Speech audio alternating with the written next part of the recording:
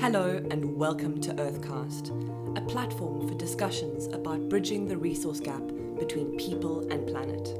I am Olivia Taylor, or Olivia Earth on the socials, your host, and I will be interviewing a series of change makers, thinkers and disruptors, and asking them about their areas of expertise. Together, we will discover fresh perspectives and the most useful levers in society for change. The main question that we will explore is how are trade-offs made between people, planet and profit? More specifically, how do we solve wicked problems and make decisions at the margin? If you would like to hear more from Earthcast, subscribe to the podcast and follow us on social media.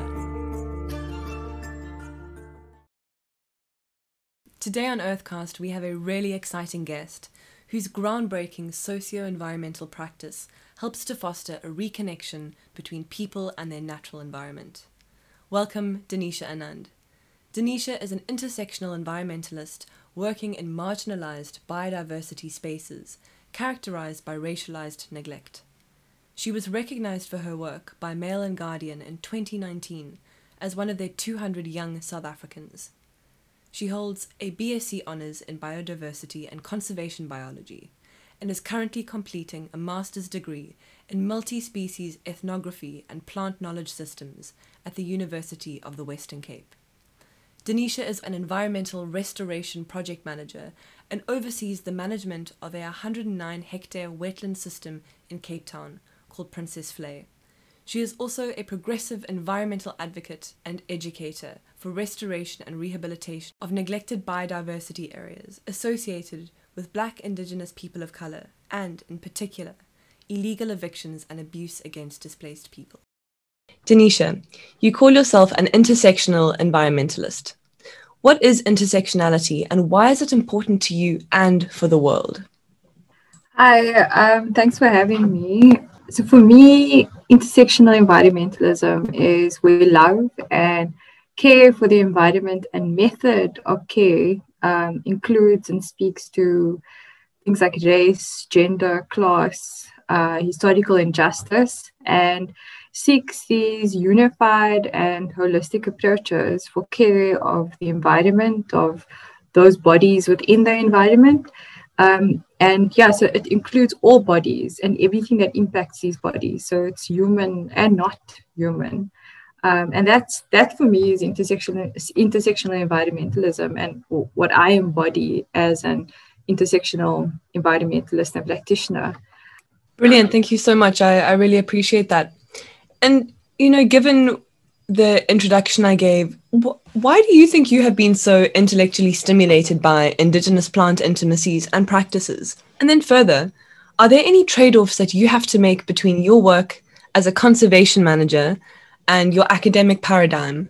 i.e., are there any conflicting worldviews and why? So, to start with the Indigenous plant practices and intimacies and how I got there. So, I come from a science background. I've got my BSc Honours, and the first bit of my career was within the science faculty, working with the Agricultural Research Council. And, in science, we were taught from an early age. We could even go back to natural sciences in high school. And we were taught that these photosynthetic bodies were pivotal, essential in sustaining life on this planet, be it through the air and their contribution to creating this composition of air for us, or through food or through habitat and making the space livable for us. And for me, that was always something. It seemed simple, but there was so much depth to it, and it was profound and became more and more profound as I explored plants through my conservation degree, and then studying plant ecophysiology, plant chemistry,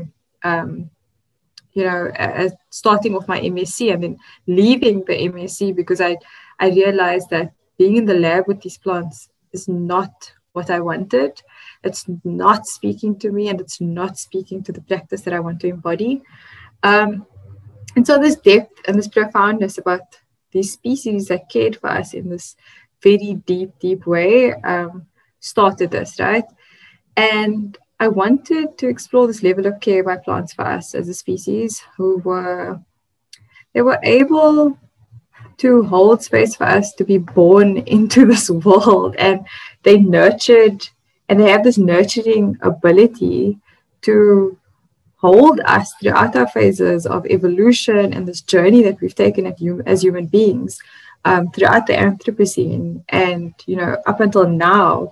And I just wanted to explore that, like take it to that level and go, it's more than just this hard constructed idea of photosynthetic bodies exploding, producing oxygen, allowing chordates the chordata to explode, and for us to then fall in line with that level of evolution. And I just thought, we've got that narrative, but there's something more to it.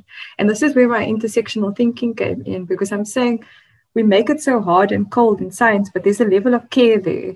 And Indigenous people all over the world recognize this care of plants and us and plants and plants and us. And we see this in the way that they interact with plants as medicine, as food, through shelter. And that was something that spoke to me. And so I realized that there was also this movement around Indigenous people and this revival in our country. And I started exploring that within myself. And so through the self-exploration of what it means to be Indigenous as a mixed person with ancestors from all over the world, and also from South Africa, or Africa, or Southern Africa, I put all of this together, and that's where this exploration and this intrigue, curiosity, and this deep desire to understand my own intimacy with plants as this human body with ancestral knowledge. And I've done this through my work in the Northern Cape, my work at Princess Flay, and just my own personal practice, in its entirety, in my entirety. So that's what that is. And that's what led me to my work with plant practice and intimacy. And it's still an ongoing thing. It's still something that I'm exploring, understanding every day, breaking down, a lot of unlearning happening while going through this process.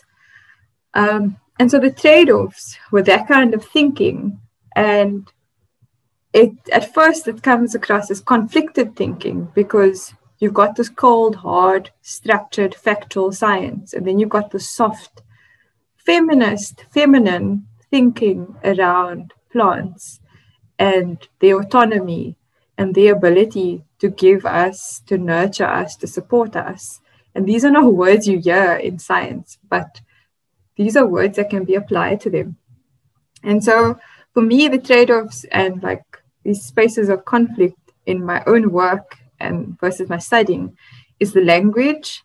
And so the language of humanities is not necessarily, or environmental humanities is not necessarily well received by mainstream conservationists. Ideas of care, calling plants by their indigenous names or common names, I wouldn't say it's widely accepted by a predominantly white industry, which is conservation. So there's that. Yeah. Denisha, that was so beautifully poetic. I actually got goosebumps. So I really, really appreciate expressing it like that. But okay. I wanted to go back and just say one quick thing. You touched on the Anthropocene, and I've recently heard it conceptualized by Maureen Patel as the Capitalocene.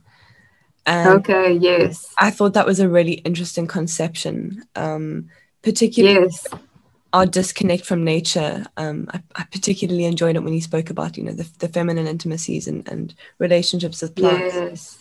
But to go further, as an academic, how would you like to see the tension managed between the echo chambers of educational institutions and tangible change making? i.e., how do we take all of this incredible theory and translate it into measurable outputs?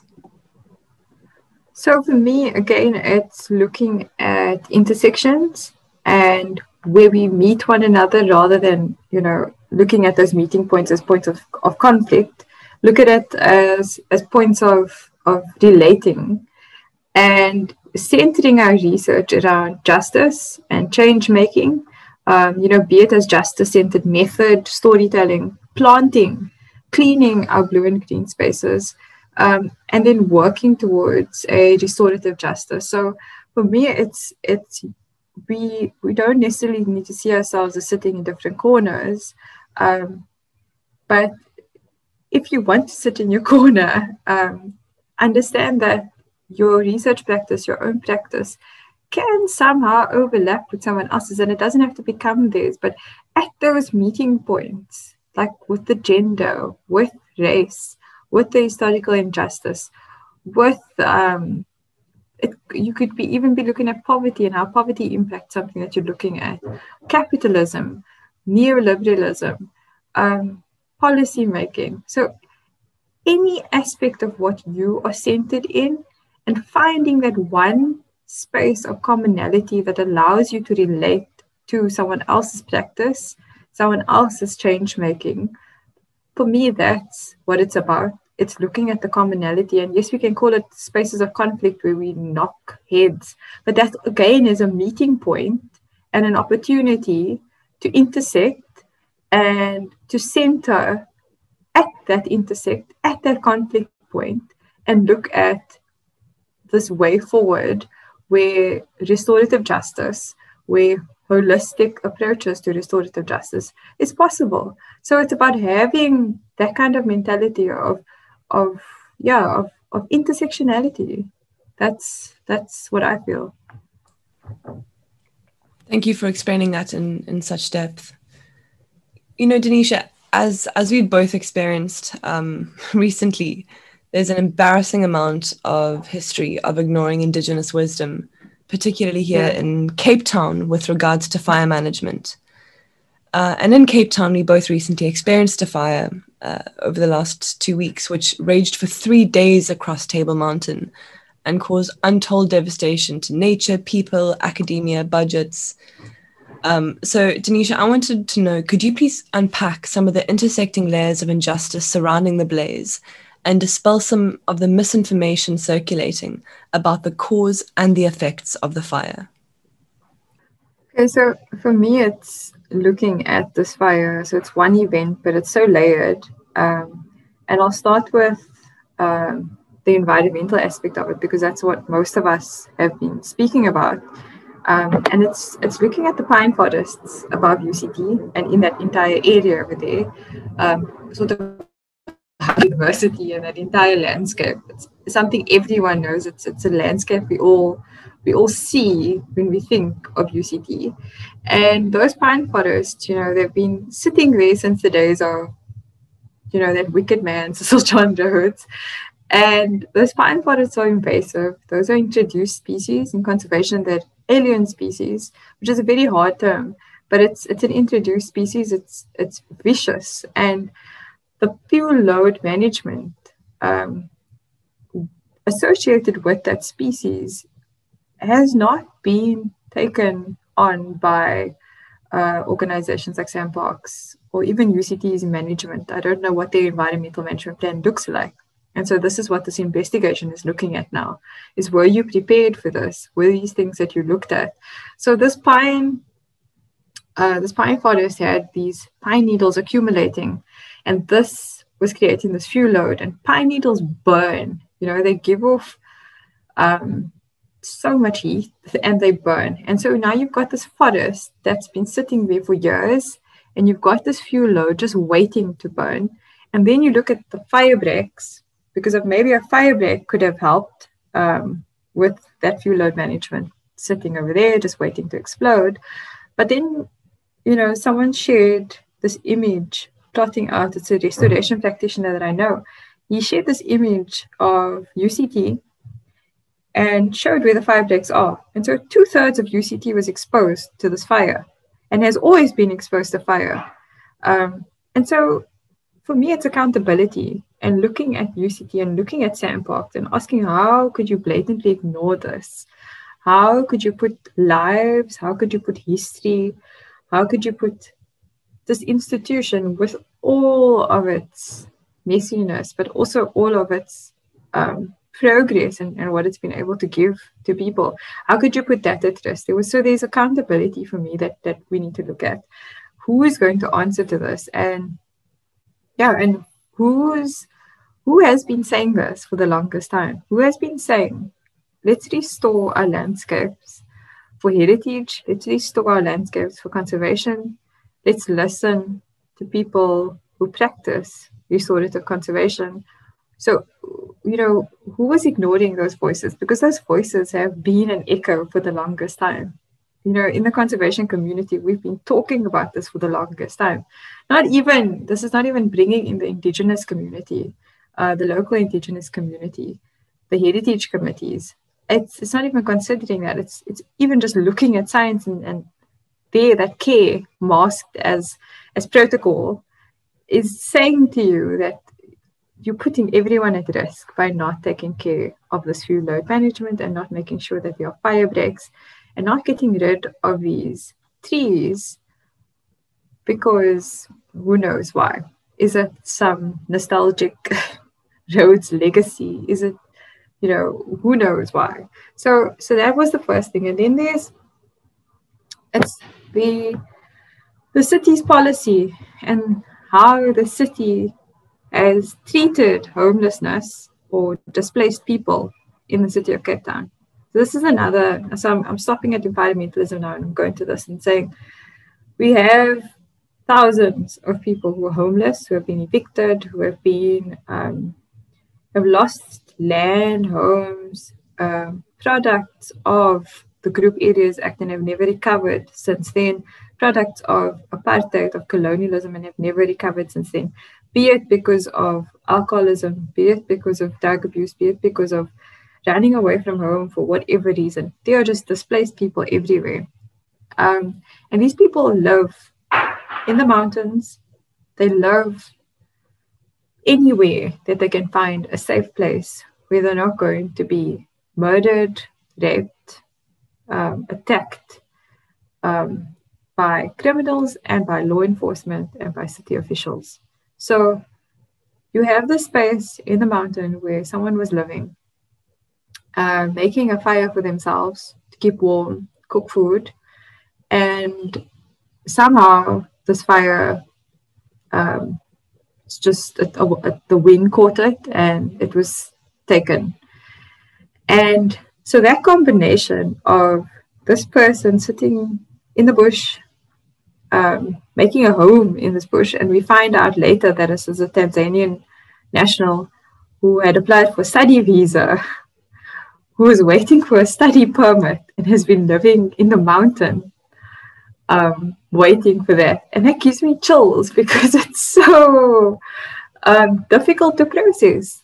And then to simply classify this person as an arsonist and to assume that what they had done was malicious and had the intent to do harm, for me, speaks to a level of just carelessness and an extreme disconnect by governance.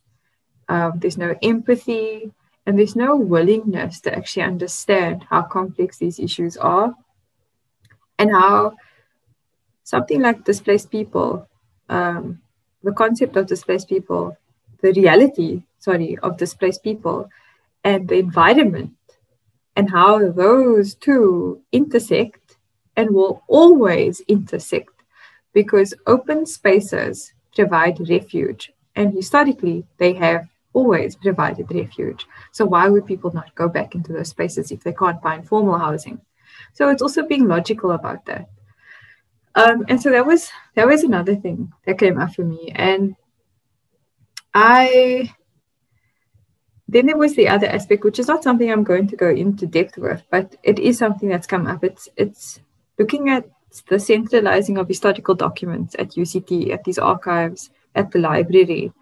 And I know comments were made about, the university needs to start looking at decentralizing its archives, needs to start looking at accessibility to these archives. We can't just have them sitting in one place.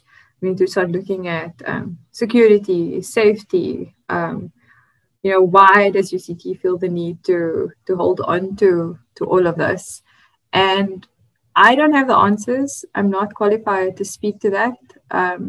But I do have and always have had an issue with centralizing knowledge at academic institutions like that.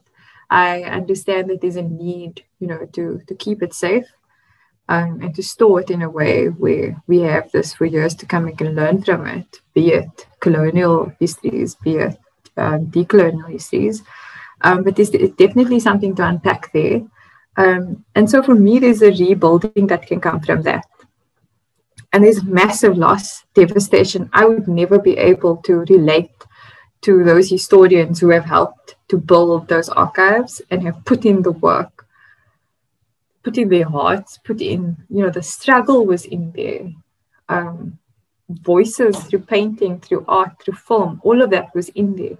I would never be able to understand or even imagine the loss and devastation. But me, in my naivety and as an outsider, I'm saying there's an opportunity to rebuild and to look at ways of doing better moving forward when it comes to archiving and centralizing knowledge and accessibility to this. Because some people were saying, to hell with it, how much of that was accessible to us in the first place. And that sounds very, it's like a short-tempered, short-sighted comment to make, but that's how some people feel. So I think there's an opportunity to rebuild and to look at the decolonial ways of centering knowledge, which is important to me. And then there's the controversial and the conflicted UCT being on stolen land and that history of roads and the land being transferred. And yes, this institution that was then started and played a huge part in the struggle and grooming struggle fighters to go against the apartheid government and regime, building knowledge to fight apartheid.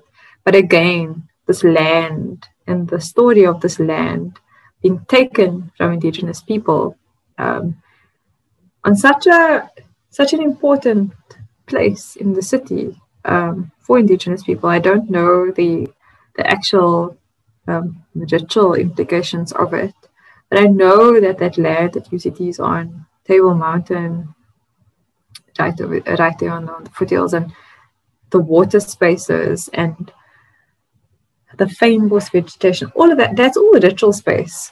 The water, the veld, the mountain, that's ritual space. And so that land UCT was occupying that land, and there's a reclamation that comes with fire and a rebirth that comes with fire when we speak to our ancestral practice. When we look at ancestral practice, fire, rebirth, ash, and then burning and starting again. And fynbos does that. Fynbos needs to be burnt, needs to be completely, I won't say decimated, but it needs to burn. And then there's a rebirth. And then those seed beds start up again and new life. So there's something to be said about it.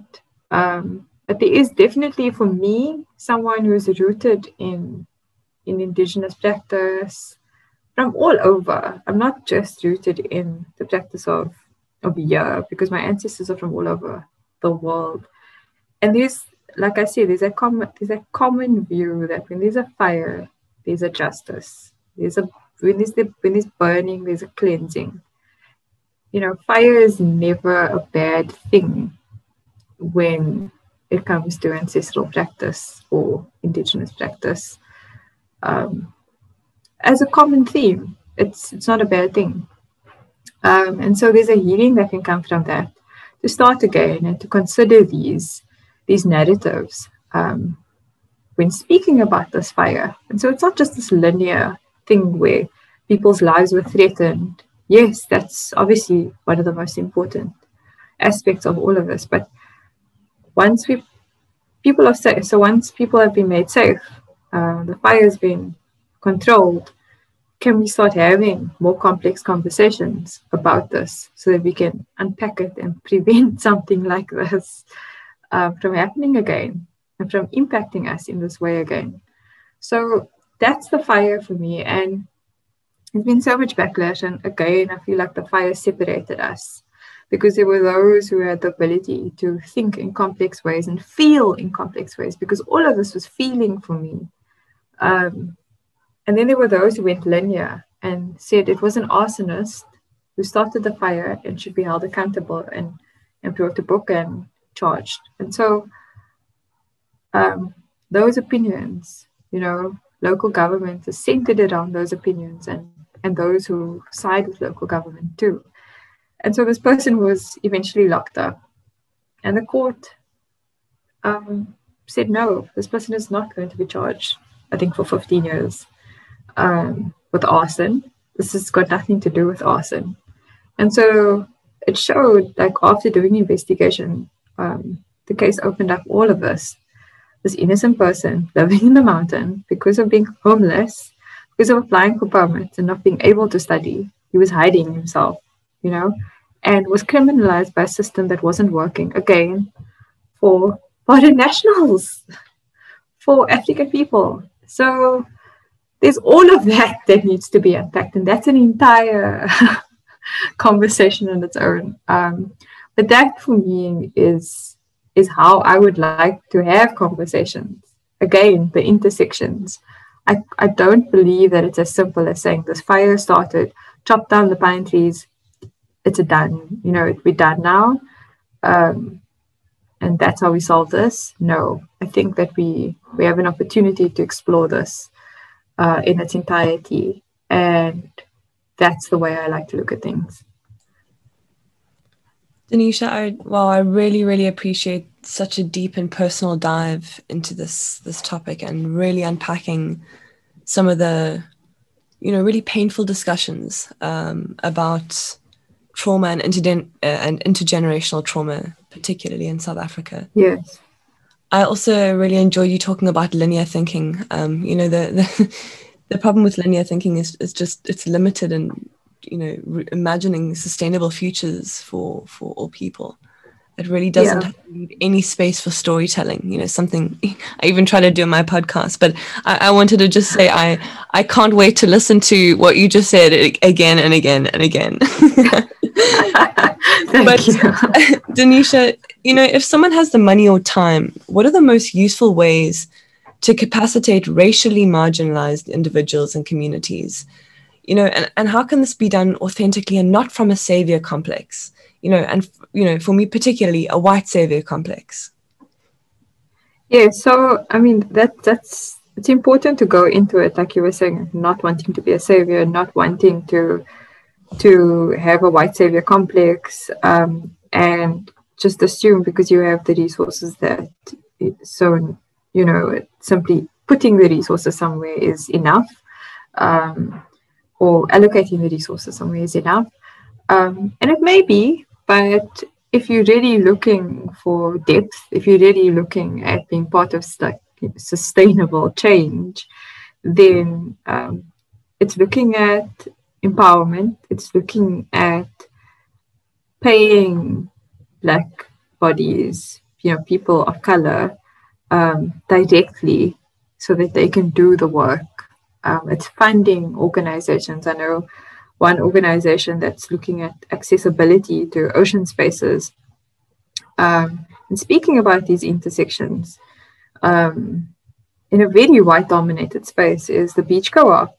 And I love their work. I love how they bring intersectionality into all of their work so gently, and yet so confrontational at the same time. And so the Beach Co-op for me is one of the organizations that it's headed by a person of color who happens to be a woman as well, a mom. And, that's an organization that I feel, you're looking at its mission, you're looking at its vision as well. Look at missions and visions of organizations. Look at who makes up that organization, Is it white-headed? Okay, if it's white-headed, who's guiding the white-head? Who's guiding that mind and the care, So it's looking at vision, mission, looking at who makes up the organization, and other people, practitioners, not even organizations that I believe should be funded. Zayan Khan doing a lot of work with justice and seed, looking at seed politics, food politics, even. Also funding people doing the emotional work in all of this. Tony, a poet, and I will share. Can I share these as well, like these names with you, and where to find them? Absolutely, please do. I'd really appreciate that, and I'm sure my audience would too. Yeah. So not even just organizations, but people doing the work. The organization I work for, Princess Flay Forum, we are community centered. So looking at organizations who are extensions of the community and who started as the voice of the community, like we started as the voice during protest and then established ourselves as the NGO. I wasn't there when that happened, but I came along afterwards. And so for me, it's, if you really want to look at the heart and soul of the organization and where to put the money, it's looking at mission, vision, and looking at who makes up that organization. Who is the board? Who are the executive members? Who's the committee? And who's heading it up, like I said. So that's important for me. And there are so many organizations, and I'll share some of their names with you so that you can also share them. But it's making, being critical at the same time and not being that savior, just throwing money at things. So there's some research that goes into holistic care. I hear what you're. I think, from what I understand, it's an authentic embodying of really where you come from and how you're implicated in the grand narrative of the world. I mean, if you know where you come from, I guess that's a pretty good starting point for a journey of intersectionality. Yes. I was one of those really naive people who said I think my Instagram bio for a while was intersectional environmentalist. And I cringe now. I cringe now to think about that, but we learn, we unlearn, we relearn, we grow. So yes, exactly. And Denisha, if people would like to follow more of your work, where can they find you? Do you have a website? Do you have an Instagram? So there's the Princess Flay website that I'll share with you. A lot of my work documented at the Flay is on there. We also got a newsletter that goes out regularly, AGM, that you can attend virtually now. And then there's my Instagram account, which is the Planthropologist. It is a private account, but I do allow people I try to regulate it as far as possible because the conversation is so controversial. And then obviously there's my public account, which is the Vegetable Evolutionist account. And that's sharing more of the justice, the plant practice and intimacies. Brilliant. Thank you so much for sharing that. I really appreciate it. And so now, last question. Denisha, given your expertise, what question should I have asked you? So for me, the question would have been, so how has racialized neglect of green spaces impacted how we do conservation? So that's one of the things that, my practice is centered around. It's looking at a place like Princess Flay, which has been directly neglected because this green space was in close proximity to brown bodies, classified as colored bodies. And even though the space had critically endangered vegetation was a conservation area, 109 hectare conservation area, it was neglected, by the apartheid government and the post-apartheid government. And so for me, it's, again, looking at how race impacts conservation and how we do conservation and how we can just say, oh, that site has been too heavily transformed. Let's scrap it and build a mall, because that's what they were doing to Princess Flay.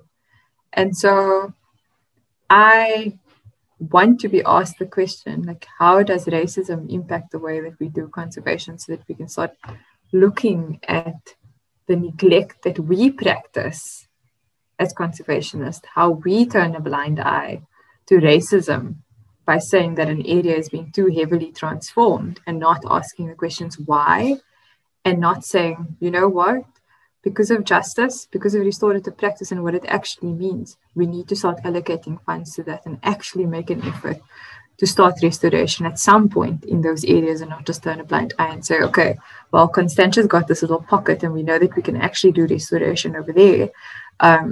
Boston's got this little pocket. Let's go and do some restoration over there because it seems worth it. And it's having those difficult conversations, and also checking our own practitioners, checking our, elders in the community, our giants in the community, and saying to them, but this was during your time. This happened during your time. How are you going to fix this now? So that's a question I always want to be asked, and I'm always ready to answer, because it speaks directly to the work that I'm doing and to me as a justice-centered or a person who centers my work around justice and conservation. Thank you for joining me today at Earthcast. If you enjoyed what you heard, please subscribe to this podcast and leave a review. Let's chat next episode, where I will be asking more creatives and intellectual disruptors about making decisions at the margin. See you next time.